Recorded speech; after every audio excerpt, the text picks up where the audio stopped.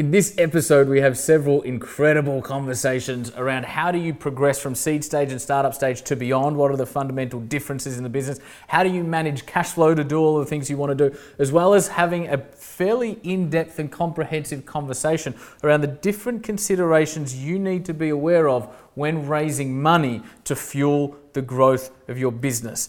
And I'm joined by a very special guest. 28 and I'm trying to shape history, pulling from the sky for some strength to take with me, line up the stars, fly away quickly and push the world forward like a tidal wave hit me.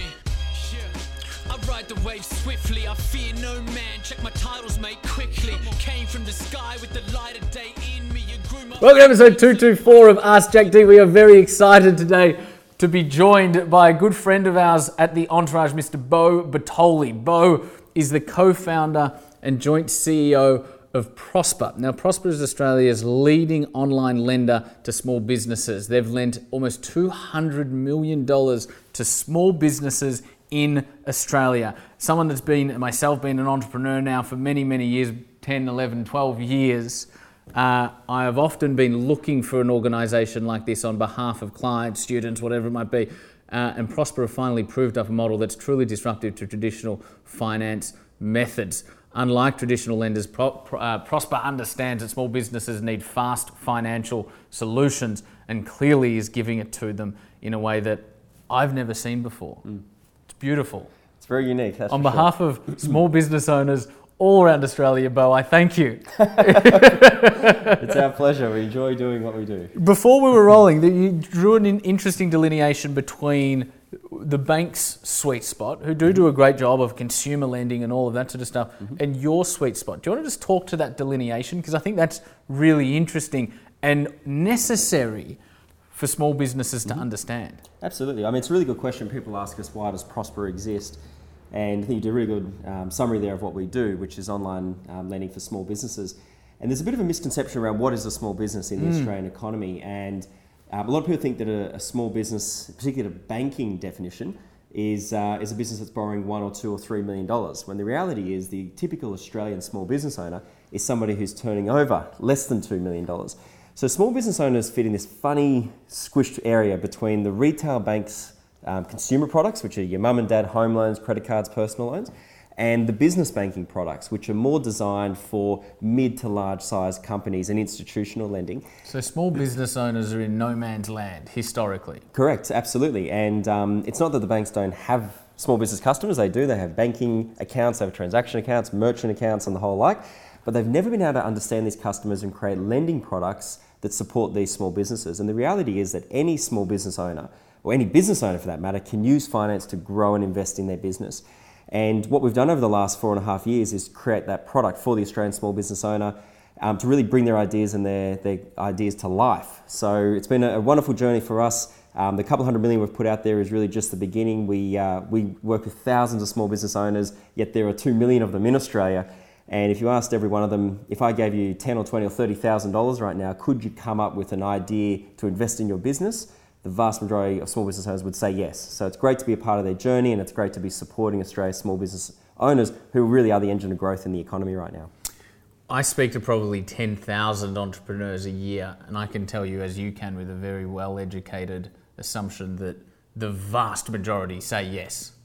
Absolutely. It's a key thing, and I think that one of the again, misconceptions is that small businesses are risky, and they're not. Small businesses are actually the engine of the Australian economy. They're creating more jobs than big business. In fact, 100% of job creation in the last couple of years has come from small businesses. It's the big end of town that are scaling back and shedding jobs left, right and centre.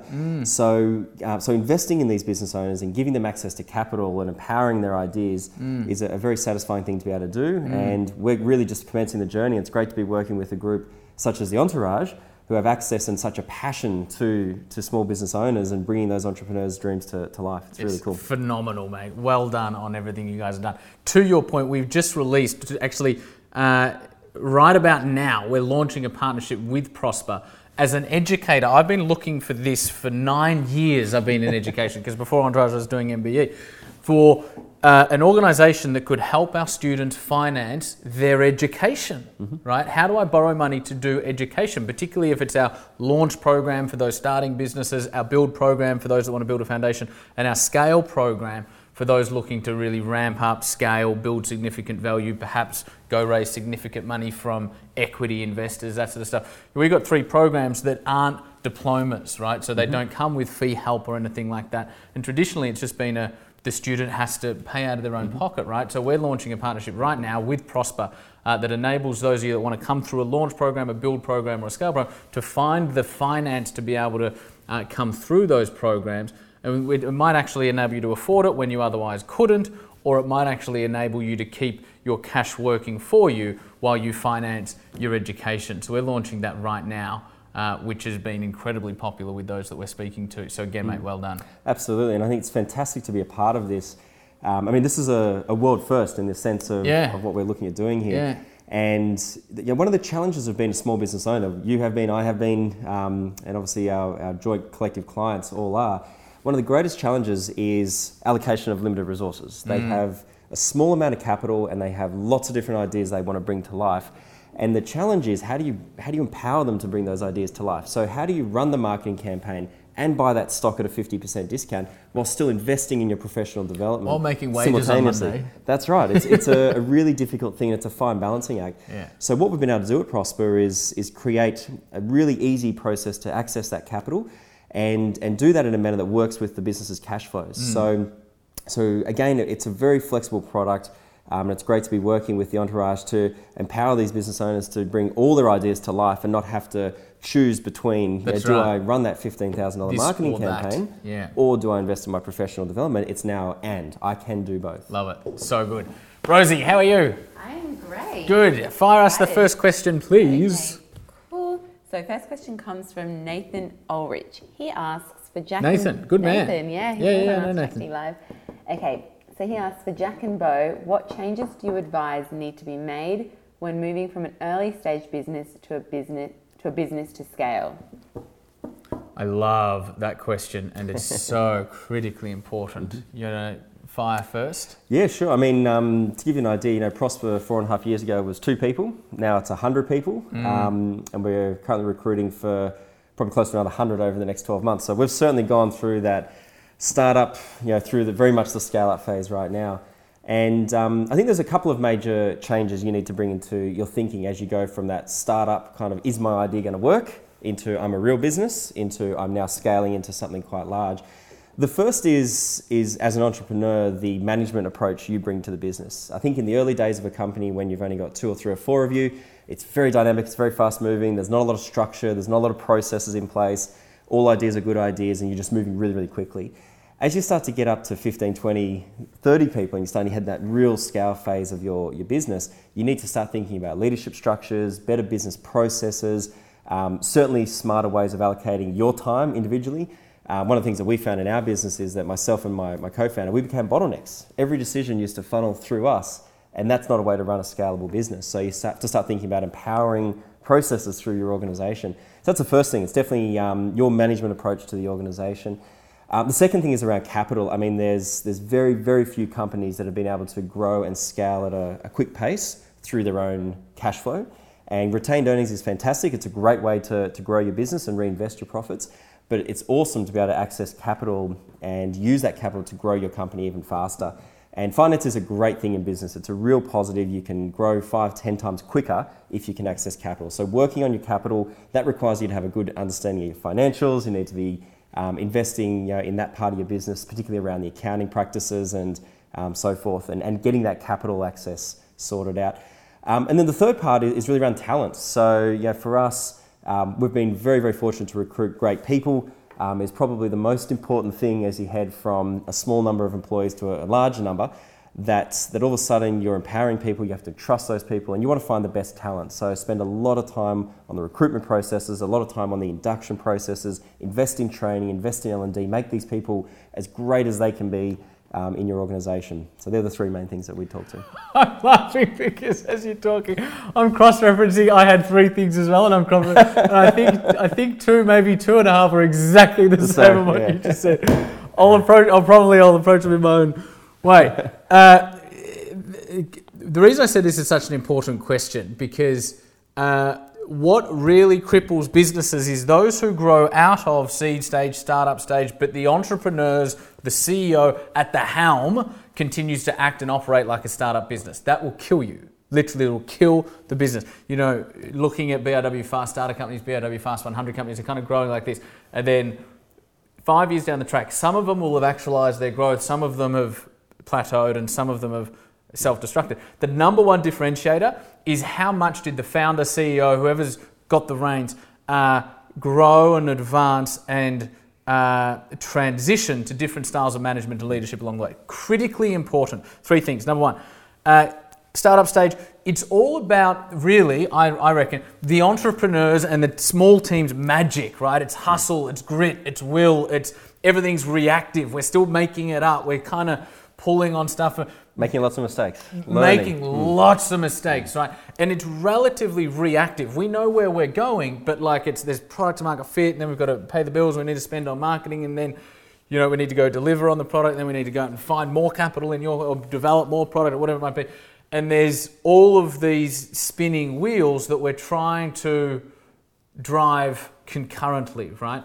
The fundamental change there is that as an organization grows, it can no longer rely on primarily the magic of the CEO or the team. It now needs to become about basic business principle and basic business structure. So systems, processes, management reports. So when I say management reports, to give some definition, CEO has a couple of leaders, 2 or 3 leaders in the business, has a few people under them. Let's say you've got a team of 20 or 30, whatever. All of a sudden, you can't be everywhere at once. So you need to ensure you have accurate reportability coming up to you as the CEO, right? There needs to be accurate accountabilities in place. And there also needs to be financial controls. Who can spend what money and who can't spend what money and all of that sort of stuff, right? And there needs to be a forward-looking strategy, and all of these basic business fundamentals come into play. Whereas in the startup days, we had less of it because it was just improvised. It now needs to be less improvised, more planned, more structured. That's number one. Number 2, team, culture, right? There is a view in traditional management that suggests as a business gets larger, the culture dilutes. I have a very different view to that. I reckon you can. It depends on the company, right? If you recruit right, if you induct right, if you train and manage right, growth can actually enhance culture. It should amplify your heartbeat, not dilute it. And then the third thing is that the larger your business becomes, the more foresight you need to have of the future, right? And so let's say you're in a little rubber ducky and you can turn on a dime and that's a startup business, right? You don't need to see that far ahead. However, if you're at the helm of, to use a terrible metaphor, the Titanic or a large scale ship, right? The captain's no longer the one holding the rudder and getting out the paddles and talking to everyone on a first name basis. Although you'd love to know everybody on a first name basis, but when you get to 500,000 staff, you probably won't. The captain needs to be standing at the front of the ship with complete visibility of, with complete visibility of the future, with his or her instruments in front of them so that they understand the health of the ship, they understand what's going on everywhere across the ship, they've got all their controls, their instruments, their reports, and they can see into the future, so they can go, guys, there's an iceberg over there. Or guys, there's a really cool island over there, let's go and take it, right? And so, whereas in the startup days, you're kind of thinking in sometimes weeks ahead, right? Maybe months, maybe quarters, maybe a year-ish.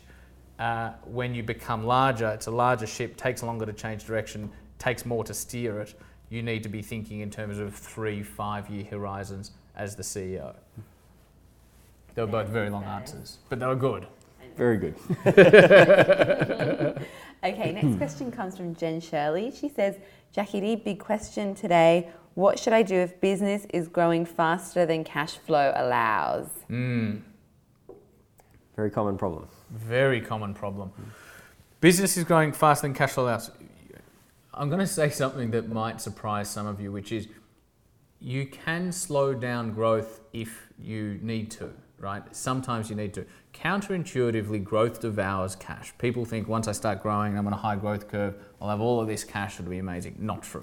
You need to employ more staff, you need to buy more product, or you need to get more people in order to service it. Even if you're a web tech businesses, right, this is still true because there's still a lot of functions that go on within an organisation that enable it to scale. So you need to be across all of that. Rosie, what was the question? Shawnee was looking at me weird. I thought something had been going on with the camera. Faster than cash flow allowed. Thank you. So growth allows cash. So sometimes you will need to slow up growth in order to manage the cash flow, right? That is an option. Another option is raise equity finance. Another option is call Prospa, right? All of which are really valid solutions. Definitely. I think just the only other thing I'd add to that, and in our growth, we actually were the fastest growing technology company in Australia last year. We won the Deloitte's Tech 50 and we're the third fastest growing in Asia. And as a result, we're obviously looking at our cash flow at all points in time. And our business happens to be a cash flow business. We are lending out hundreds of millions of dollars. So the number one thing that I would always advise to any business owner when they're looking at their growth versus cash is be really, really crystal clear. Understand inside out the timing between your investment and when you get the return on that investment. So if you're in a technology business, for example, you're a software provider and it costs you $1 million to build a particular solution, but you don't receive the $3 million in revenue for 2 years, you need to understand where and how you're going to fund that $1 million versus the income that's coming in. And I think the number one failure in a lot of businesses, in many, many cases, is they mistime the cash collection versus the cash cost in their business. And exactly to Jack's point, they're looking at equity investment or looking at debt investment to bridge you through that is a very, very important way. And there's lots of different finance options available, but don't get to the point where you've run out of cash when you start exploring finance options, because that can be viewed as quite risky to lenders. So again, coming to your point earlier about anticipating the future and forward planning, thinking 3, 6 to 12 months in advance and what my cash requirements will be is absolutely critical. So having good budgeting, good cash flow forecasting. If you don't have those skills, either learn them or go and bring someone into the business, whether it's a consultant or an accountant that can help you plan those cash flows out. But that's really, really important, is to understand that timing. Absolutely. Right. Beautifully put. Love that. Okay, next Rosie's question. Happy. Yes. We're doing good, Beau. I know. Rosie's always the barometer. That's if right. If she looks like that, we're doing good. Right. If she looks like this, it means pick it up. Hurry up, or say something smarter, or be funnier. She's a very good barometer. We should have my face just in the corner of the screen. Going up the Rosie meter. We need the Rosie meter. Which way is it going? Shorty, up here, just put Rosie's face real quick. Okay, next question comes from Matt. He asks, what's the number one question you would ask a potential investor to see if they are the right fit for you? Cool. I'm happy to take that one first. So we actually just went through a very large investment round of almost $60 million in the last 12 months. And the number one, it's not so much the number one question, it's the number one thing we look for is we're very, very clear about what we need out of an investor. So it's not about whether they're going to be right or wrong for us, it's what do we need as a business. So in Prospa's case last year, we were very clear about we needed people who understood credit markets and could bring support to our business in relation to credit, and very, very much on the technology side. So we went and found investors who shared our vision as owners, who shared the way that we wanted to run the business. Some investors are very proactive, they want to be in your business. That might be okay if you don't have those skills, but it might be a real headache if you don't want them in the business. So be really clear about how you want to interact with those investors. And lastly, make sure that the money is either smart money or the right money for what you need that money to be doing. So don't just take any money. It's a really, really dangerous place to be when you're looking for capital and you just take any money that's available. Make sure you're crystal clear about what you want from an investor and how you want that investor to interact with your business, and then go and find the investors that match that. 100% agree. It's really subjective to what do you need as an entrepreneur CEO and what does your business need, right? When doing a capital raising, I love what you said in terms of don't leave it to the last minute, because then you sort of take any money, right? If I'm raising money for businesses that I'm involved in, as opposed to previous company, we'd help SMEs raise capital, right? So if they wanted to raise passive money, we'd help them to do that. But for my businesses, I always raise smart money, right? Because in my view, half the value that investors should bring is non-financial. expertise, experience, right? Bit of grey hair goes a long way. Networks, maybe further capital in further capital rounds. And so, but what all of that looks like is dependent on what skills you need around you, right? So scalability and those management controls and finance and all that is probably pretty universal. However, if you're in food, go and find, a friend of mine, Stewie Cook, was the CEO of Zambrero for 5 or 6 years of a fast food Fresh Mex franchise. And so they went and got, I think, the guy who brought KFC to Australia, and they got him on their board, right? Because that was industry specific and business specific to their future. He was able to add considerable amounts of value. Now, if you own a Fresh Mex franchise and you went and got a tech guy who didn't have franchise experience, food experience, or FMCG experience, then it's the wrong person. So think about, what are your weaknesses? Who would you like to have? What smart money would you like? What skills do you need to complement your personal skill set and perhaps the skill set of your management team? And then secondly, what industry are you in, and how do you bring in people who understand the path ahead far more thoroughly than what you might? And if there's one question that I always ask any investor that's looking to invest in our business, it's why wouldn't you invest in my business? And I do that really early on because you get great feedback. They tell you the 4 or 5 reasons why they wouldn't, and then you go make sure you got answers for them for your next conversation. So little sneaky way of finding out what investors think about your business, what they've seen as well. I love it. So does our barometer.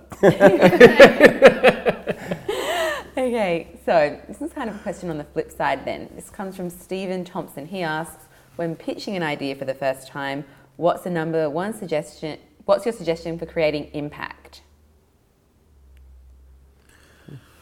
If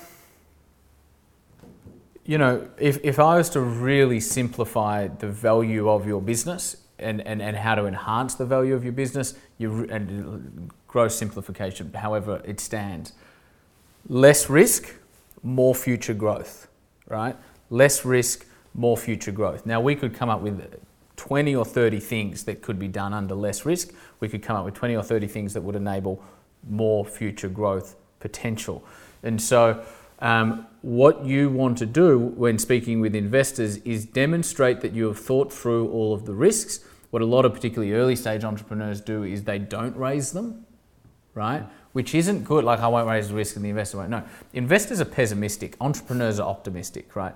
Within 6 minutes of talking to this investor, she has seen more potential risks in your business than you have in the last 6 years, right? Because that's how investors are trained. They've invested, they've been successful, they've invested, they've lost money, they've done all of these different things. They understand probably the infinite number of variations that could go wrong in any particular business. You not raising that means that you come across unthought through, you come across unthorough, and maybe even a little bit inexperienced. Whereas if you openly discuss, these are the risks that are inherent in our business today, these are the risks that are inherent in our future growth path, and these are the things that we do to mitigate or minimize those potential risks, all of a sudden, your credibility goes up, right? So risk is only one part of it, future growth potential is another. But you, the people watching this, you're already talking about the future growth, right? In fact, I'd suggest that 90% of your conversations is probably around the future growth. In fact, a lot of the time, 100% of our conversations are around future growth.